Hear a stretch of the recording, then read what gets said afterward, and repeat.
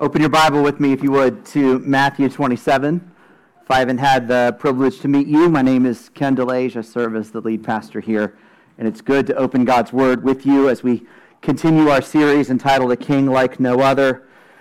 And if you've been with us a while, and you could have been with us a while, and you would have only ever been here in the book of Matthew, we're almost done. We're getting right near to the end. Well, if you were to walk out into a field in the middle of Missouri, outside the little town of Hartville, you might find a small stone monument in the middle of nowhere. And you would find yourself at the population center of the United States. They do this every time they take a census. So this is the population center as of the 2020 census. They figure out who lives where all over the country, and then do some kind of weighted average to figure out where does the average person live, the center of the population.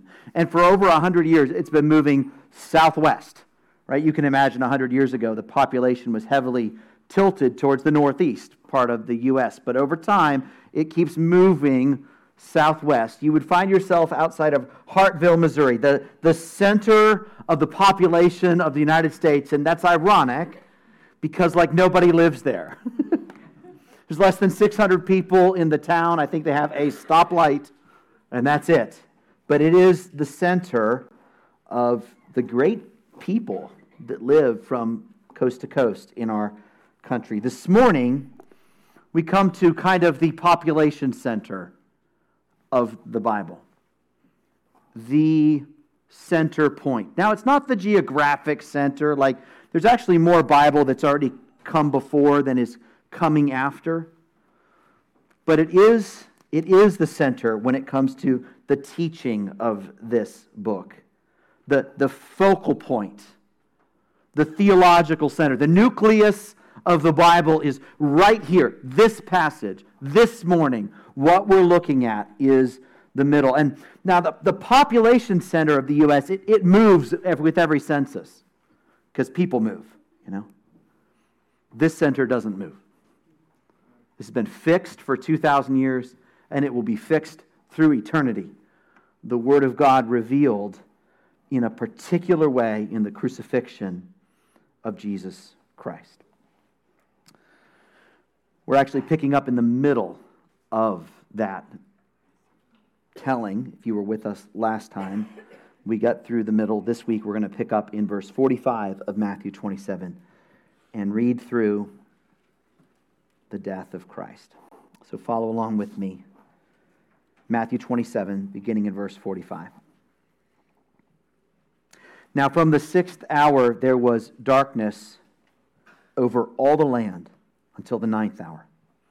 And about the 9th hour, Jesus cried out with a loud voice, saying, Eli, Eli, lama sabachthani. That is, my God, why have you forsaken me? And some of the bystanders hearing it said, this man is calling Elijah. And one of them at once ran and took a sponge, filled it with sour wine, put it on a reed, and gave it to him to drink.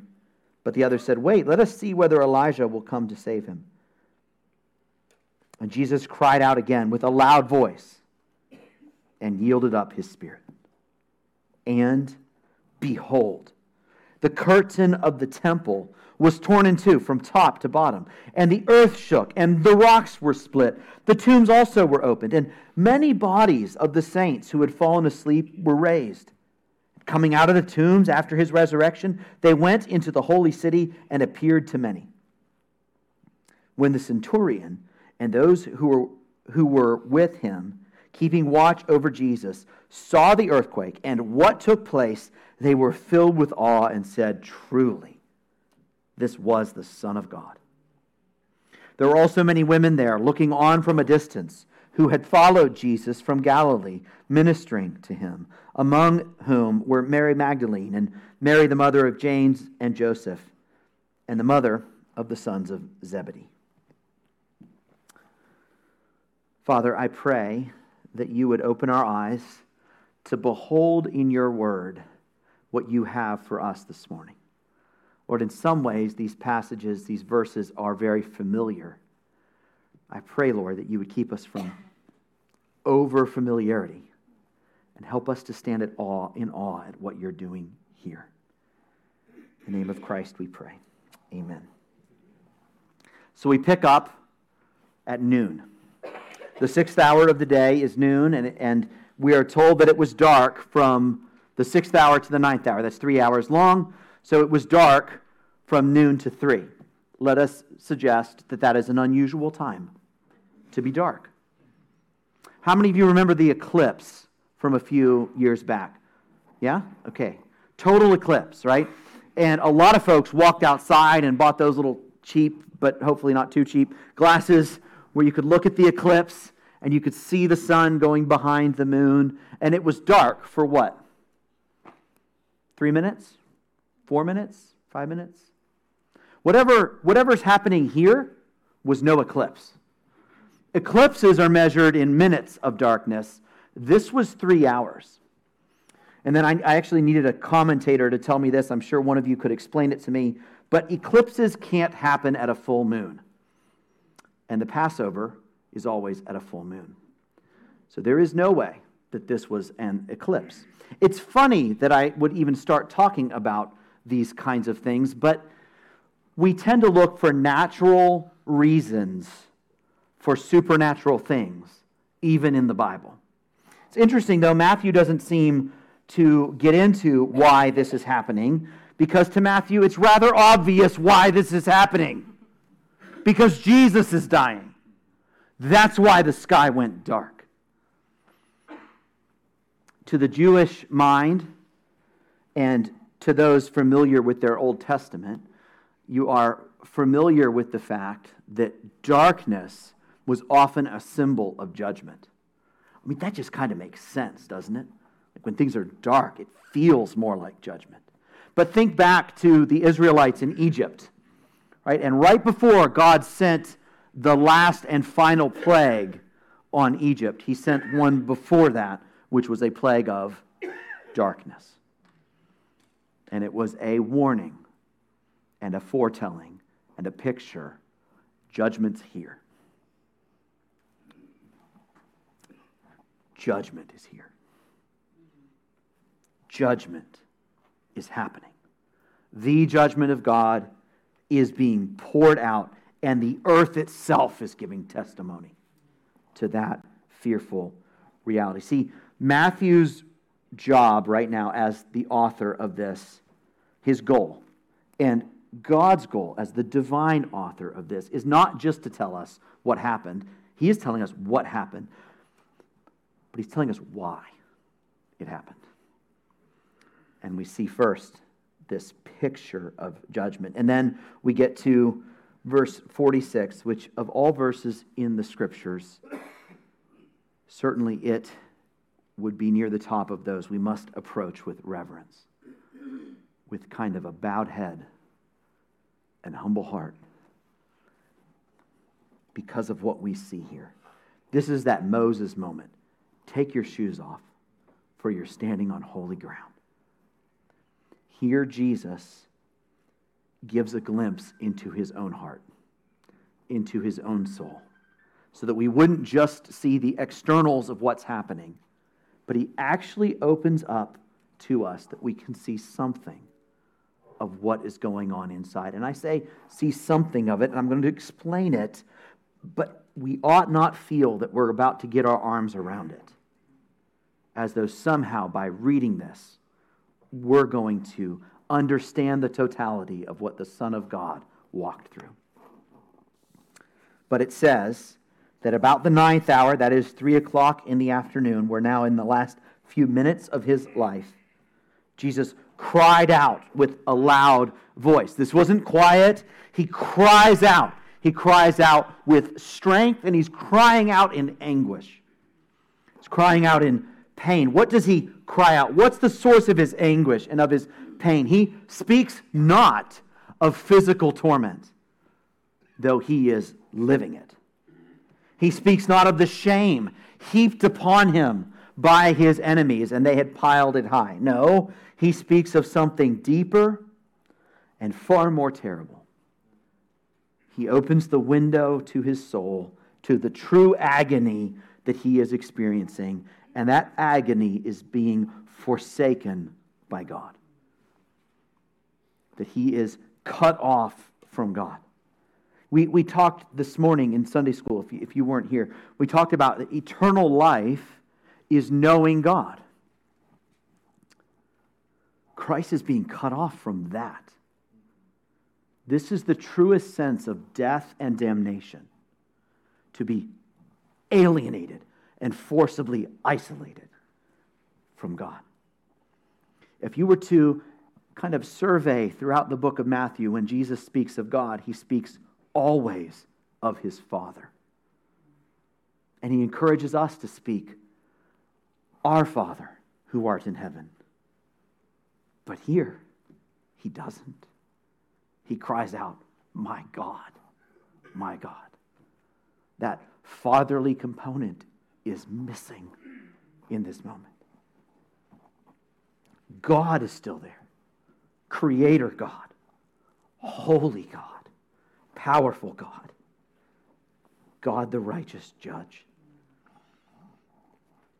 And yet, Jesus still speaks of my God, my God. His devotion to God is intact, even while the relationship is parted. May his people give him thanks. Well, we skip down just a few verses to what Jesus said immediately after that, as we get to the end where he dies. In verse 50, it says, "And Jesus cried out again with a loud voice and yielded up his spirit." Now, we can read this, and everybody here understands that this is the verse that says that Jesus dies, but it doesn't just say Jesus dies. It says some things. It says that he cried out again with a loud voice. He is vigorous and awake and in control of himself in this moment, and that is unusual. People did not die like this on crosses. Cross was hours and hours of agony that slowly took your life away. You fade away on a cross with a loss of blood and a loss of strength and a loss of breath, and often then a loss of consciousness before the end. And here it is, twice, right before the end, Jesus crying out with a loud voice. He is fully present.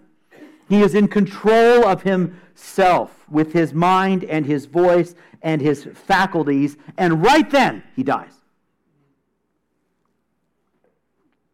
And Matthew's language says he yielded up his spirit. Luke says it somewhat differently when he actually tells us what Jesus said. "Into your hands I commit my spirit." Now we have to understand, of course, Jesus truly died in this moment.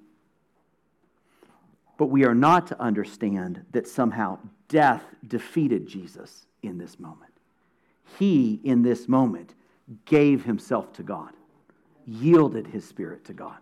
Death didn't kind of wear him out and he was finally done. No, it was finished, and that's why it was done. He knew he had finished the work that God had called him to. He had finished the mission. He had borne the wrath of God, and so he yielded up his spirit to God. So, it is an unfortunate paragraph insertion in verse 51. I understand why they do it, because it seems as though we're starting a new idea, where Matthew says, "And behold, the curtain of the temple." But we miss something really important in this way. So first, let's get our arms around "and behold." Behold is what we all think of as a Bible word. It's a little Bible-y, right? And behold. Okay, well, that means I'm reading the Bible, because nobody talks that way, right? So what is this? What is this word that's here? This is Matthew saying, If you weren't paying attention, pay attention right here. Look, right here. Check this out. Don't lose track to what's going on. This is amazing. I want you to see this. All right? So, and Jesus cried out again with a loud voice and yielded up his spirit. And check this out. The curtain of the temple was torn in two from top to bottom. That sounds a little different, I think. And I think that's how it's supposed to sound. We're supposed to connect these things and to marvel at the timing of this particular event. Now, let's notice two things about this curtain being torn. And the first is that this isn't just some everyday curtain, right? We're not talking about a shower curtain or a window curtain or some everyday. This was a curtain unlike any other curtain. The historian Josephus tells us about the curtain that hung up between where people could be outside the temple and the inside of the temple. And he said it was 55 cubits high. And you're probably a little rusty on your cubits. So I'll go to feet and say that is 80 feet high. And you might have a hard time visualizing 80 feet. So I'll go to stories and say that is a 7-story building. So take your house and figure it out, right? That's a lot of stories. That's how tall this curtain is. And it stood between people and their God. A holy God on the inside of the curtain, sinful man on the outside of the curtain, and no way through. This had separated man from God ever since the temple and indeed the tabernacle had first come. So the first thing we want to notice is what curtain is torn, but the next thing we want to notice is the direction from which it's torn, because it's torn from top to bottom. Now you might be able to imagine tearing it from bottom to top. Let's get everybody on this half of the room, on this side of the curtain, and we're all going to pull. Everybody on this side of the room, we're going to get on this side of the curtain, and we're going to pull. And if we pull strong enough, and who knows, it's a pretty impressive curtain, maybe we could get it to begin tearing from bottom to top. Friend, that's not what happened.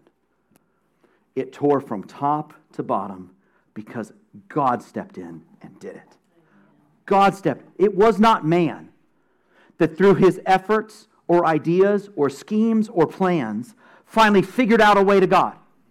It wasn't the collective effort of everybody in the room pulling at this thing and saying, we got this, let's do this. It wasn't through building that Tower of Babel back in the day to get to God. There was no human effort that could have torn this curtain, this barrier between God and man.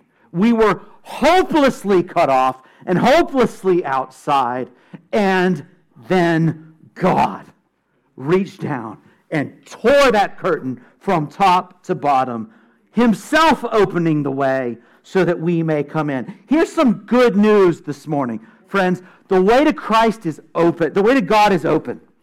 The way to him is open because God has opened it. How did God open it? In the death of Christ. In the, forgive me, rending of Christ. There was the rending of the temple curtain as well. Behold, check this out. He yielded up his spirit, and the curtain was torn by God. Here's the thing. If man tears the curtain, man might decide to repair the curtain, put it back together. If God tears the curtain, what man will put it back together? If God opens the door, who will shut it? If God says, all may enter through Jesus Christ, none can stop them. Everyone who calls on the name of the Lord will be saved. And there's no demon in hell that can stop that from happening because God himself opened the curtain. So let me ask you this morning, have you turned to God? Listen, this is good news for those who are aware that they don't deserve God. Because that whole curtain was there because we don't deserve God. We're all sinners stuck on the outside. All of us. Not like good people on the inside. All people stuck on the outside away from God. But God himself tore the curtain. You need do nothing. You need not clean yourself up. You can't tear the curtain yourself. You can't make your way to God. All you need do is look to God. Thank you. Thank you, Lord. Forgive my sins. Receive me. The way to God is open through Christ. This is wonderful news, friend. If you've not responded to that news, let me encourage you to respond to that news. This is news for all the world. You've heard it before. But this is news for you this morning. For you this morning. If you but turn to Christ, you will find suddenly and amazingly the curtain that has kept you from God evaporates. And you will know him. And check this out. The curtain of the temple was torn in two from top to bottom, and the earth shook, and the rocks were split.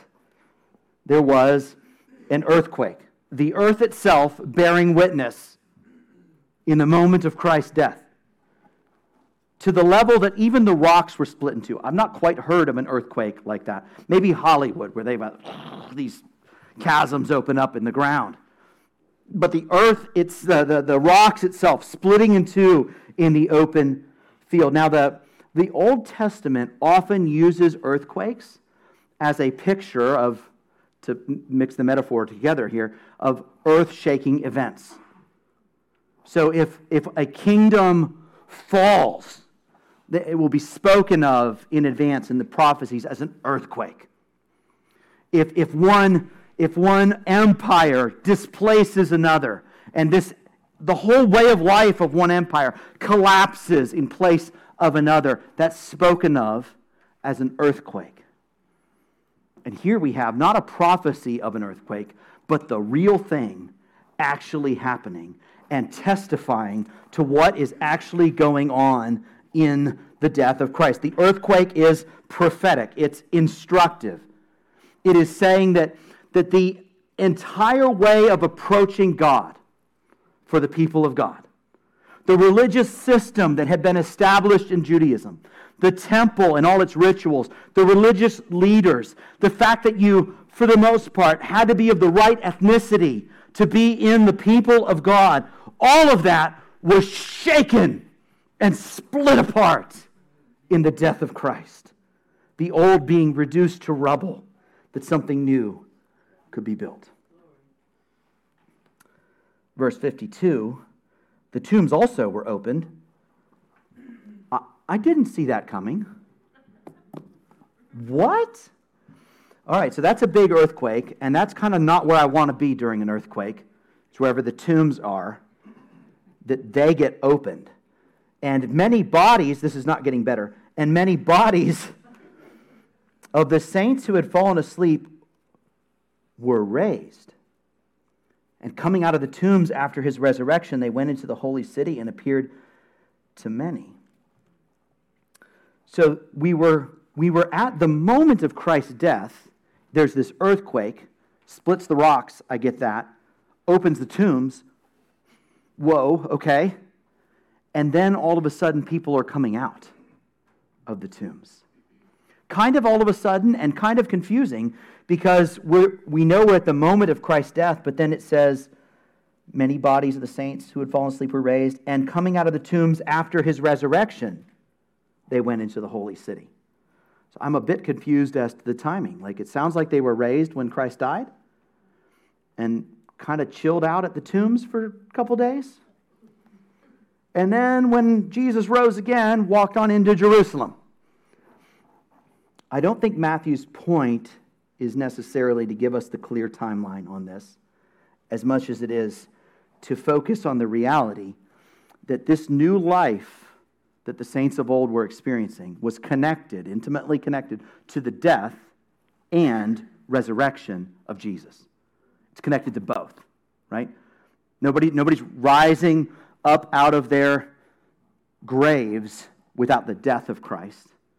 And yet, it's also through the resurrection of Christ. He's the firstborn from the dead, as it's called. So it's both of these. And Matthew ties it together, I think, with some deliberately not making everything clear as to how this happened, though that would have been quite a day, I think.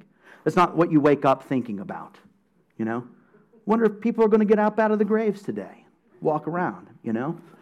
I mean, that was a day. So we live in Spotsylvania County, and we're surrounded by battlefields, just surrounded, right?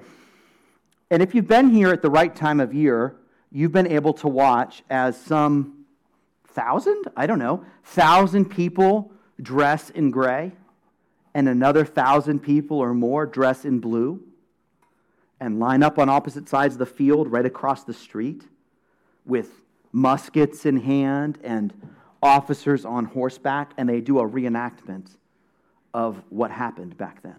It's quite a thing to see. If you haven't seen it, it's quite a thing to see the reenactment of old battles. Do you know what's happening here with these people getting out of the tomb? It's a pre-enactment. It's a pre-enactment. It's a pre-enactment of the day of resurrection. There is a day coming when everyone who's died in Christ will rise up out of their graves. That day is certain. That day is bought and paid for by the death of Christ. And Christ, having died, will not fail to show up on that day and call his people up out of the grave. And on that day, when he actually died, it was as though a little bit of power accidentally kind of snuck out, and some folks just woke up early. Is it time? No, you're a little early. Sorry, buddy. That had to have been some bad news. You got to go back to sleep, man. Sorry, we don't get into that here, but that was rough. But here was, in the death of Christ, the power of God breaking into a dying world. You know, it's a dying world.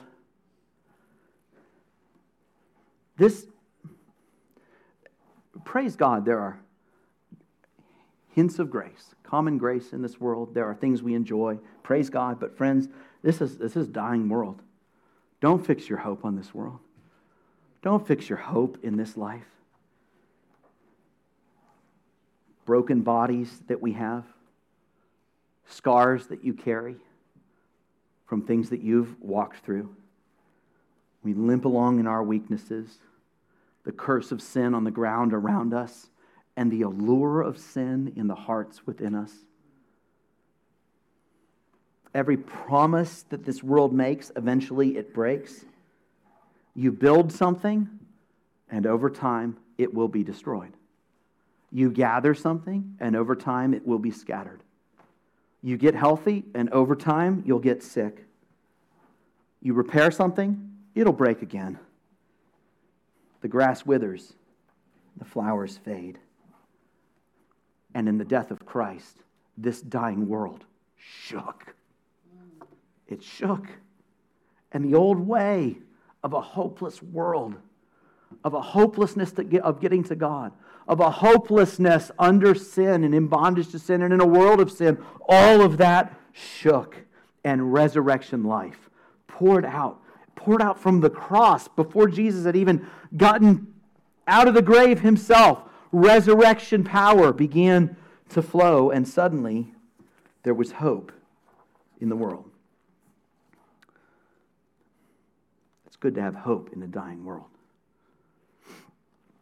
And I want you to see who the hope is for, because the hope is for everyone. Verses 54 and down to the end, 55 and 56, give us two groups of people. One is Gentile soldiers, the other is Jewish women. And neither of them has been at the forefront of the book of Matthew until right here. It is not the people of God, the Jewish people, that see Christ die and stand back and say, oh, we've made a mistake.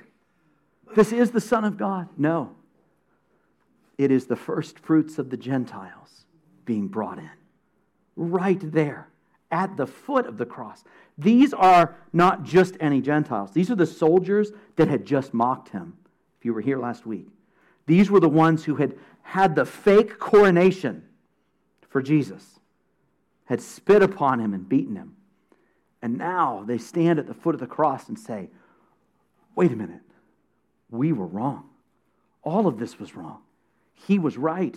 He is the Son of God. And so the first thing we see these pictures throughout of resurrection power, and then we see it actually taking root in the Gentiles. Praise God. Praise God that the people of God are now made up of those from every tribe and tongue, people and nation. And then we see many women there as well. The spotlight shifts from the Gentile soldiers over to the disciples, those who had followed Jesus throughout the book. But strangely, we were unaware of that. We thought this was a guys' club of people that had followed Jesus throughout the book. But it says they had followed Jesus from Galilee, ministering to him. And all of a sudden, in the death of Christ, this gender difference is obliterated. The fact is there were two groups kept out of the temple. Gentiles couldn't come in, and nor could Jewish women. And in the death of Christ, all the curtains are torn. Everyone's invited in immediately. And Matthew shifts his spotlight right to them right away to show that this message is for all. It is for everyone. There's no one outside of the reach of the story of the gospel. There's no one too far away that God can't reach them through this. Resurrection power is kind of strong. You know, there was no body in the ground that, you know, for one moment, I think that body wasn't doing much.